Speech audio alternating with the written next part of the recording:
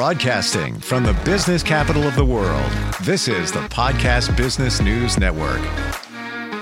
All right, everybody, coming up, we are going to talk about the bypass. Yes, the bypass. And it's not heart bypass.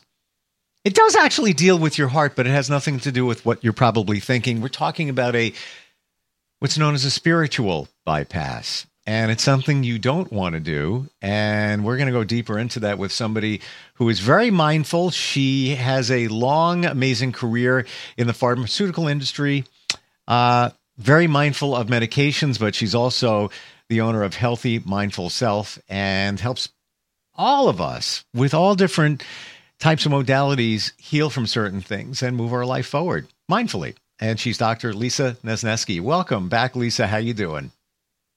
Steve, how are you today?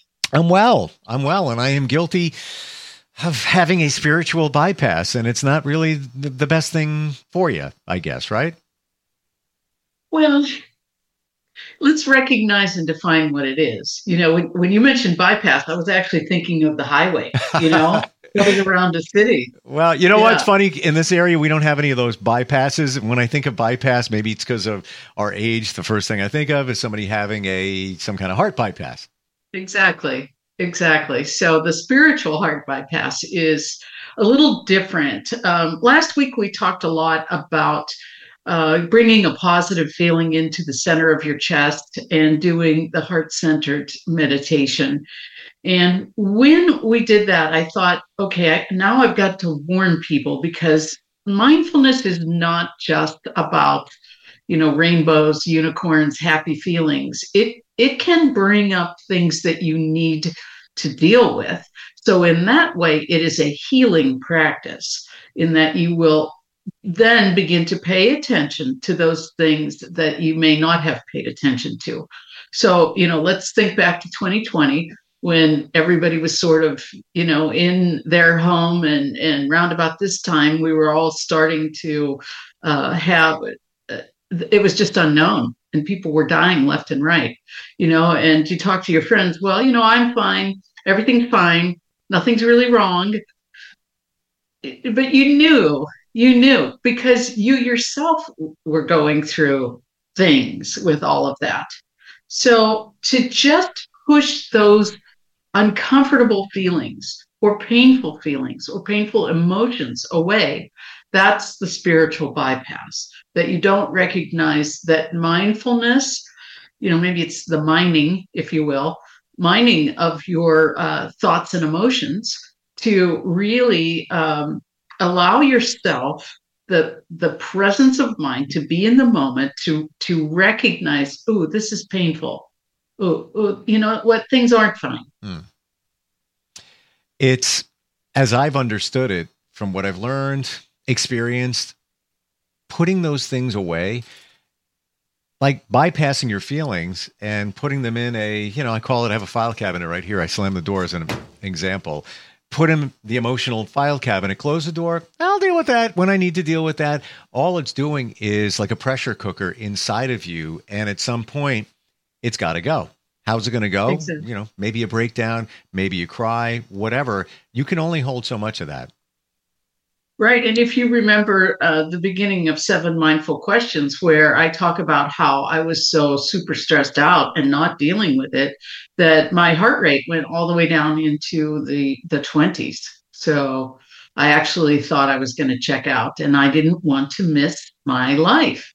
So I started on this whole pathway so that I could heal the things that were unhealed, that I could address things in a more timely fashion. Things are still painful.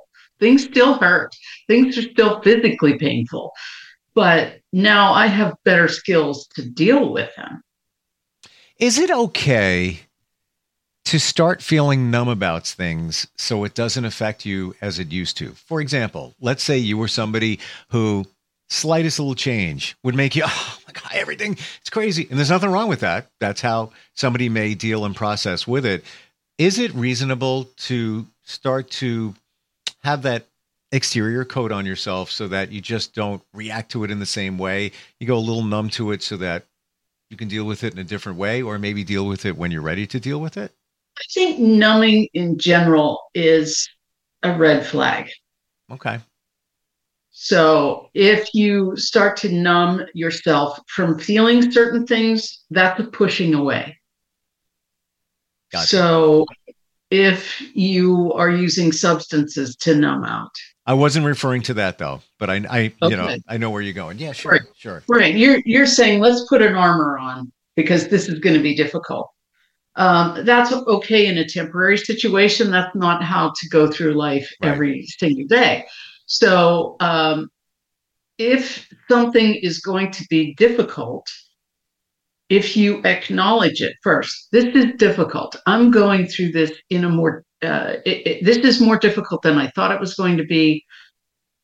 I don't right now have the skills or the wherewithal to process all of it, but I want to acknowledge that it exists and I'm going to work myself through this. So that's welcoming it. Mm-hmm. Asking, what can I learn from this so that it's not as painful? And when something like this happens again, you're better prepared. Yes. So just being gently inquisitive, I think, is easier than putting up a numbing to it. Yeah, So, I guess I should have been more specific. Like not a complete like, it's gone, it's gone. I'm on to the next thing, but more of a not reacting like you normally would and kind of changing it up a little bit to the point where you're just tapping the brakes on it at that moment and then dealing with it, yes, acknowledging it yes, and dealing with it. yes, it's perfectly fine that there are times when you can't stop what you're doing to go process something, Right. you know. However, if in your next meditation, you set the intention that I'm going to look at this in meditation and see what I see. Right. That's very helpful for me.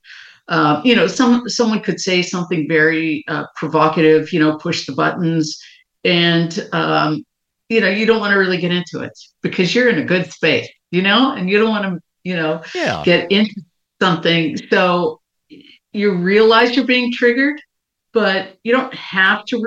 It's the choice. You don't have to respond in that moment.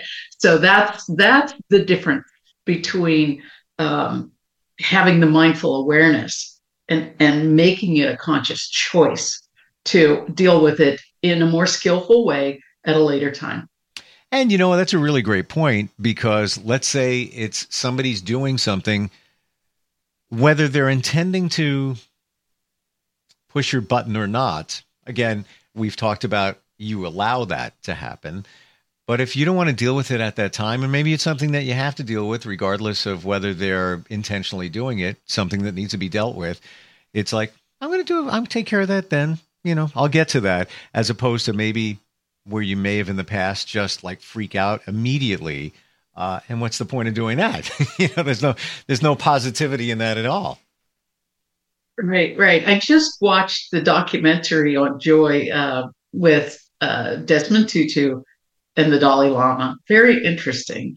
And coming from a Christian background and studying mindfulness and Buddhism, it's really interesting to see how they're each coming from their own perspective to really mindfulness. It, in a way, does bring you joy because at some point you're deciding, I'm just not going to react to that. That's their problem. That's kind of where I was going a moment ago. Yeah. And it's funny you should say that because I know somebody who is now studying Buddhism and feels that they're aligned with some of the principles within it, and they're coming from a Jewish background, and yes, it's kind of working for them, and whatever works for you, whatever feels good. Many of my classmates, when I was going through the certification, were from a Jewish tradition. And, what's really interesting is that Buddhism is not really a religion. It's a way to manage your emotions. So we don't, you don't revere a deity. You're not praying to someone. Yep. It's a way to get through life. And it really is in alignment with so many religious traditions, whether it be Islam, Buddhism, Islam or Jewish or Christian. Yep. I'm going to share. I just found the text from this person, and it's all anonymous, so we don't even have to say. But she said here, as you know, I have a lot of anxiety, which she does. She says, I've been studying Buddhism, and it has helped greatly with my anxiety. And it also helps whenever I have an anxiety attack. So I'm just, this was a pinnacle part of her text. It was a second text. Buddhism is all about love and compassion and caring and kindness to others to be the best person you can be. This is who I am innately, and I can relate. I'm a giver full of compassion and love, born that way. That's her feelings on it. That's really sweet. Yes. Yeah. Yes, exactly. Yeah. So mindfulness, I'm running some ads, and you always get somebody that will make a comment on your ad that if you're a Christian, you shouldn't be doing this. I'm like, I honestly, here's a good example. It's like, I'm just going to delete that comment, and I don't have the energy in me to explain the difference to this random person. If they were in my class and they were asking me, I would devote as much time as possible. But random comments, I don't give any credence. So, well, there you go. What we talked about. Yeah, you didn't give them your power. Number one, and number two, and I didn't see the comment. I don't know all the pieces here, but to me, what does that have to do with religion? It's actually better because you're being mindful of who you are and potentially your religious background as well, if you want to incorporate that. All those things. Why is that a bad thing? I'm not sure. But anything other than traditions, there are people that won't have an open mind, that you can learn from all kinds of experiences. So, all right. Yeah. Well, they should educate themselves more on what mindfulness actually is. And it was probably a knee-jerk reaction to click it and comment. Yes. Yeah. Yes. That's unfortunate. How can we, when it's a painful situation, being mindful of mindfulness, how can we use those principles to help us along better with something that's bothering us? We're dealing with, a sad situation, grief, even anxiety. There's some really great practitioners who work as death doulas using mindfulness. So they help people transition over. And many of these people in hospice are in tremendous amounts of physical pain. So by having them just recognize what they can tolerate through mindfulness, kind of takes the edge off that pain. There's a great story of a gentleman who is Ostashevsky is his name. Frank Ostashevsky is a physician. He's in this practice, written many books on it. And he talks about a guy who's just about ready to die, but he keeps working with him. May I put my hand on you? He's no, that's too painful. So finally, it got to be to the point where the hand was about 12 inches from the body, and he could tolerate that, someone's presence in his energy field. And that was comforting to him. So as you're going through a painful situation, just keep backing it off and being aware until you can tolerate that pain. And it may be tremendous pain that like the case of the gentleman who was passing away, that someone even touching them was going to be way too much. So having that awareness to know that you don't have to sit in that pain, you can back it off until you're comfortable with it, the tolerance level. A great analogy. Yeah, because depending on the situation and how it's affecting you, to deal with it a little in a lesser way that you can at that moment. Sure, but you should, like we said in the beginning, you got to deal with it. At some point, you have to deal with it. You can't just pretend it's not there. Yes, exactly. And my IT guy who was looking through my ads took out the word healing and cure and made them both the same word. And it's not the same thing. And I'm like, okay, I don't have the energy to explain the difference to an IT guy. Let's just get this project done. Yeah. But the point about healing, you can heal your emotions and still have a terminal illness. You can heal your relationships and still have a terminal illness. And many of the gifts that are through these terminal illnesses are that there are parts of your life that you haven't addressed and haven't healed. And since you know time is short, this is your opportunity to address them. And many people do. And when I worked in the cancer center, the administrator of a cancer center, I had wonderful nurse navigators that was really, they were so emotionally in tune with their clients that they really helped them, not just with the actual physical ailment, but anything going around that. Because, cancer is one of those illnesses that when you get one of the big cancers, everyone in the family gets cancer because it impacts every single person, Sure. So it was really my pleasure to work with these gals who were really in tune with understanding that they were not going to be cured, but they could heal so many aspects of their life before they went on. Going back to the IT guy, I'm thinking that he was, because there are regulations when you advertise digitally of making bold claims, cure is a flag. It's a red flag where, the ad could be shut down and not allowed to run wherever. I don't know if you were running social or Google or Good whatever. Point. Yes. Social. Yes. Okay. Yes. So he may be looking at that. I do marketing, I know. Right, exactly. He's looking at that. I'm looking at it from my window. Right. I'm going to look at this is all IT stuff. I'm going to look at it with his window. I'm going to be open to that. And that's probably what it was. And heal is very different than cure. Yeah, you're not, if you're not saying you're healing cancer, you're healing the emotions connected to cancer. Are we curing the cancer? No. And this is just a hypothetical, but I get it. How some people may look at the two, in the same kind of way. Interesting. Yeah. Wow. Okay.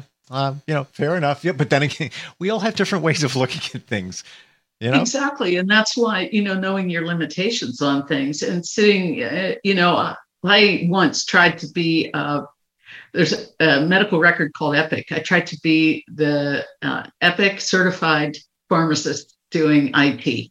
That is so not me. So not me. I developed tremendous anxiety and perfectionism, ADD, that I could not pass the final exam because I gave up. I could not get it to work. And so I'm like, you know what? I don't like my person as this. I don't like who I'm becoming. And so I had the wherewithal to withdraw from that and much happier. And now the experience of that is that I get help for all the IT stuff. I don't rely on myself to do it because I don't want to be that person. Yeah, well, it should come naturally. It should flow out of you. And that definitely doesn't sound like it was flowing out of you. It was like you had to pull it out of you. It should be natural. I totally get it. I want to go back to what you said before, Lisa, where you were struggling with some things way back before you got deep into mindfulness. And it actually took your heart rate down. I find that interesting because I would think that maybe it would go the other way from stress and anxiety, that it would raise your heart rate up. So from a medical way, how did that happen?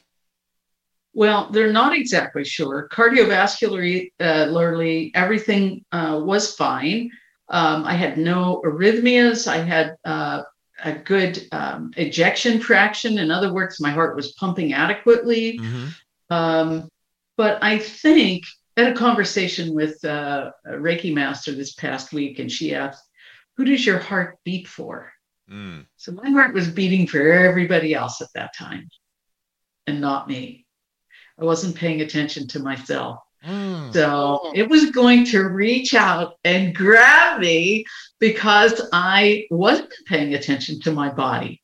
And that's a lot of times what happens with illnesses. I mean, you get little prodromes here and there and you fluff it off and until finally it's like, hello, Lisa, wake up. We cannot continue like this. This is your heart speaking. Yeah. Stop it. It's almost as if you went into shutdown. You're in shutdown mode. Flip all the switches off. I'm, now You're not checking Yeah. out. Oh, yeah. It was Maybe. close. It was close. Yeah. So it was with every constriction of my heart. I had chest pain when this was happening. And so the heart rate was going down. Wow. And my EKG was normal. My blood pressure was normal, but it was my heart rate that was dropping. And I finally had to say to everyone in the room, watch the monitor, look at my heart rate. I had to tell them because the normal things that they look for were normal. Yeah. Yeah. It's interesting. So, yeah. And the reason I brought that up was I wound up in the hospital myself, and because I had massive anxiety. So what is going on? I'm like, I feel like my eyeballs are going to pop through my head. What was it? It turned out to be an ulcer, and it wasn't even a big one, but it was sitting there festering for a while, and I didn't know what it was. I knew I had like some kind of stomach issue, but didn't know that it was. And then the more you think about it, direct connection from here down to here. And that's what it turned into. And they figured it out right away. But I was on the other extreme. You were on the other side of things. So I was trying to figure that out. Interesting. Wow. But the commonality that we're talking about is your body will let you know that you are not paying attention. Yeah. And so that is one of the fruits of mindfulness, is that your body begins to tell you things in a way that once you're starting to pay attention to those, you start to address things before they become problems. We have a few minutes left. What's the first step in mindfulness? We've done this a number of times. The first step is paying attention to your breath. Okay. And let's say you have an illness where you can't. It's possible that you have what's called COPD or asthma or something where bringing your attention to your breath would cause anxiety. The next logical step is paying attention to sensations in your body, which is what we've been talking about today. As you're sitting in your chair, what is your how does it feel against your back? Where do your legs fit? So paying attention to those sensations. I'm going to be actually doing a body scan tomorrow night in my Tuesday night meditation group, 7 p.m. Eastern. And the third way, breath, bodily sensation. The third way is to pay attention to ambient sound. So a lot of times when I'm recording in this room, my pool has a water feature that you can hear water running all the time. Not the worst thing. Not the worst thing. Yeah, not the worst thing. It does add some background noise, but one of the best places that I learned to pay attention to ambient noises was in an airport. Lots of ambient noise there. Mm-hmm. And I usually get to my gate 30 minutes before time. So I use that 30 minutes to just go into an ambient sound meditation. Interesting. It's almost like white noise. Yeah. Yes. Yes. But it's like there's an announcement. There's a family that doesn't look too happy, crying kid or whatever. Yeah. You're actually acknowledging that sound. If you're outside walking, oh, there's a bird. Oh, there's a dog. Here comes a car. Those kinds of things. But just gently exploring those through a meditative practice. So what I'm hearing here from you, Lisa, is when we talk about your breathing, your surroundings, the ambient noise, it's just being present. It's being in the moment. Yes, without judgment. Yes. Okay, fair enough. When that family walks by or that woman walks by with these crazy looking shoes in the airport and all you hear is as she walks past you, don't judge. Just listen, be aware of a certain sound that it made, and then on to the next sound. Exactly. Yeah. Interesting.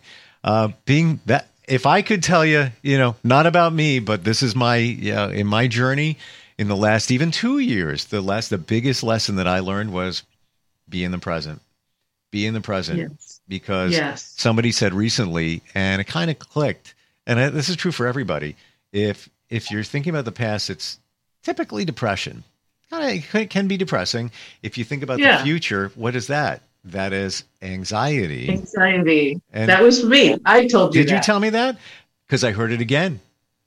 I heard. No way. There's the universe's way of dropping it out of the sky.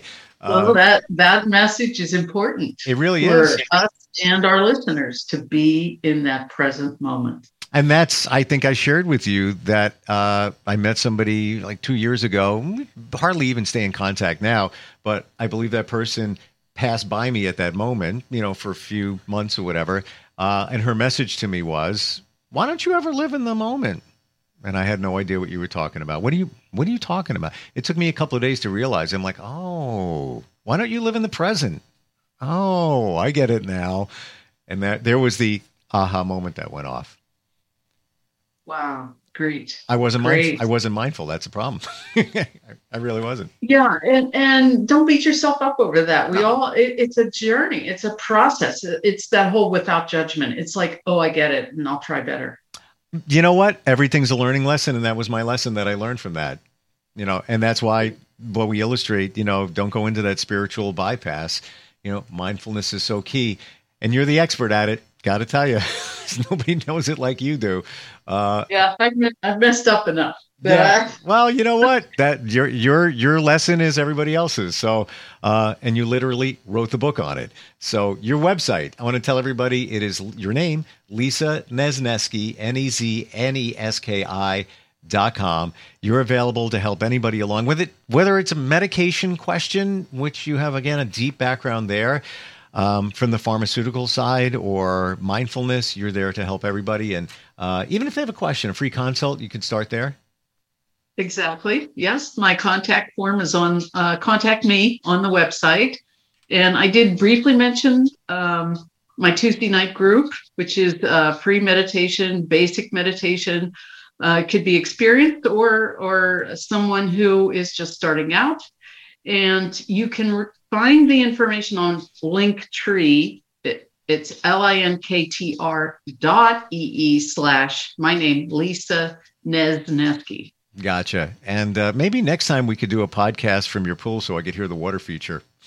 Oh, that could possibly be arranged. I could open the window. Yeah, and the rest of us probably fall asleep because I love the sound of water just doing whatever it's going to do. Lisa, always a pleasure having you with us, and look forward next time. Thank you, Steve. Thank you. Talk soon. Yep. We'll Bye, be right everyone. back.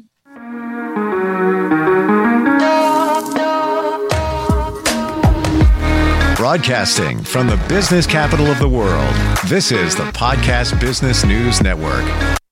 Adopt US Kids presents Multiple Choice Parenting. Your daughter just had her first breakup. Do you A, put yourself in her shoes? How could he do this to you?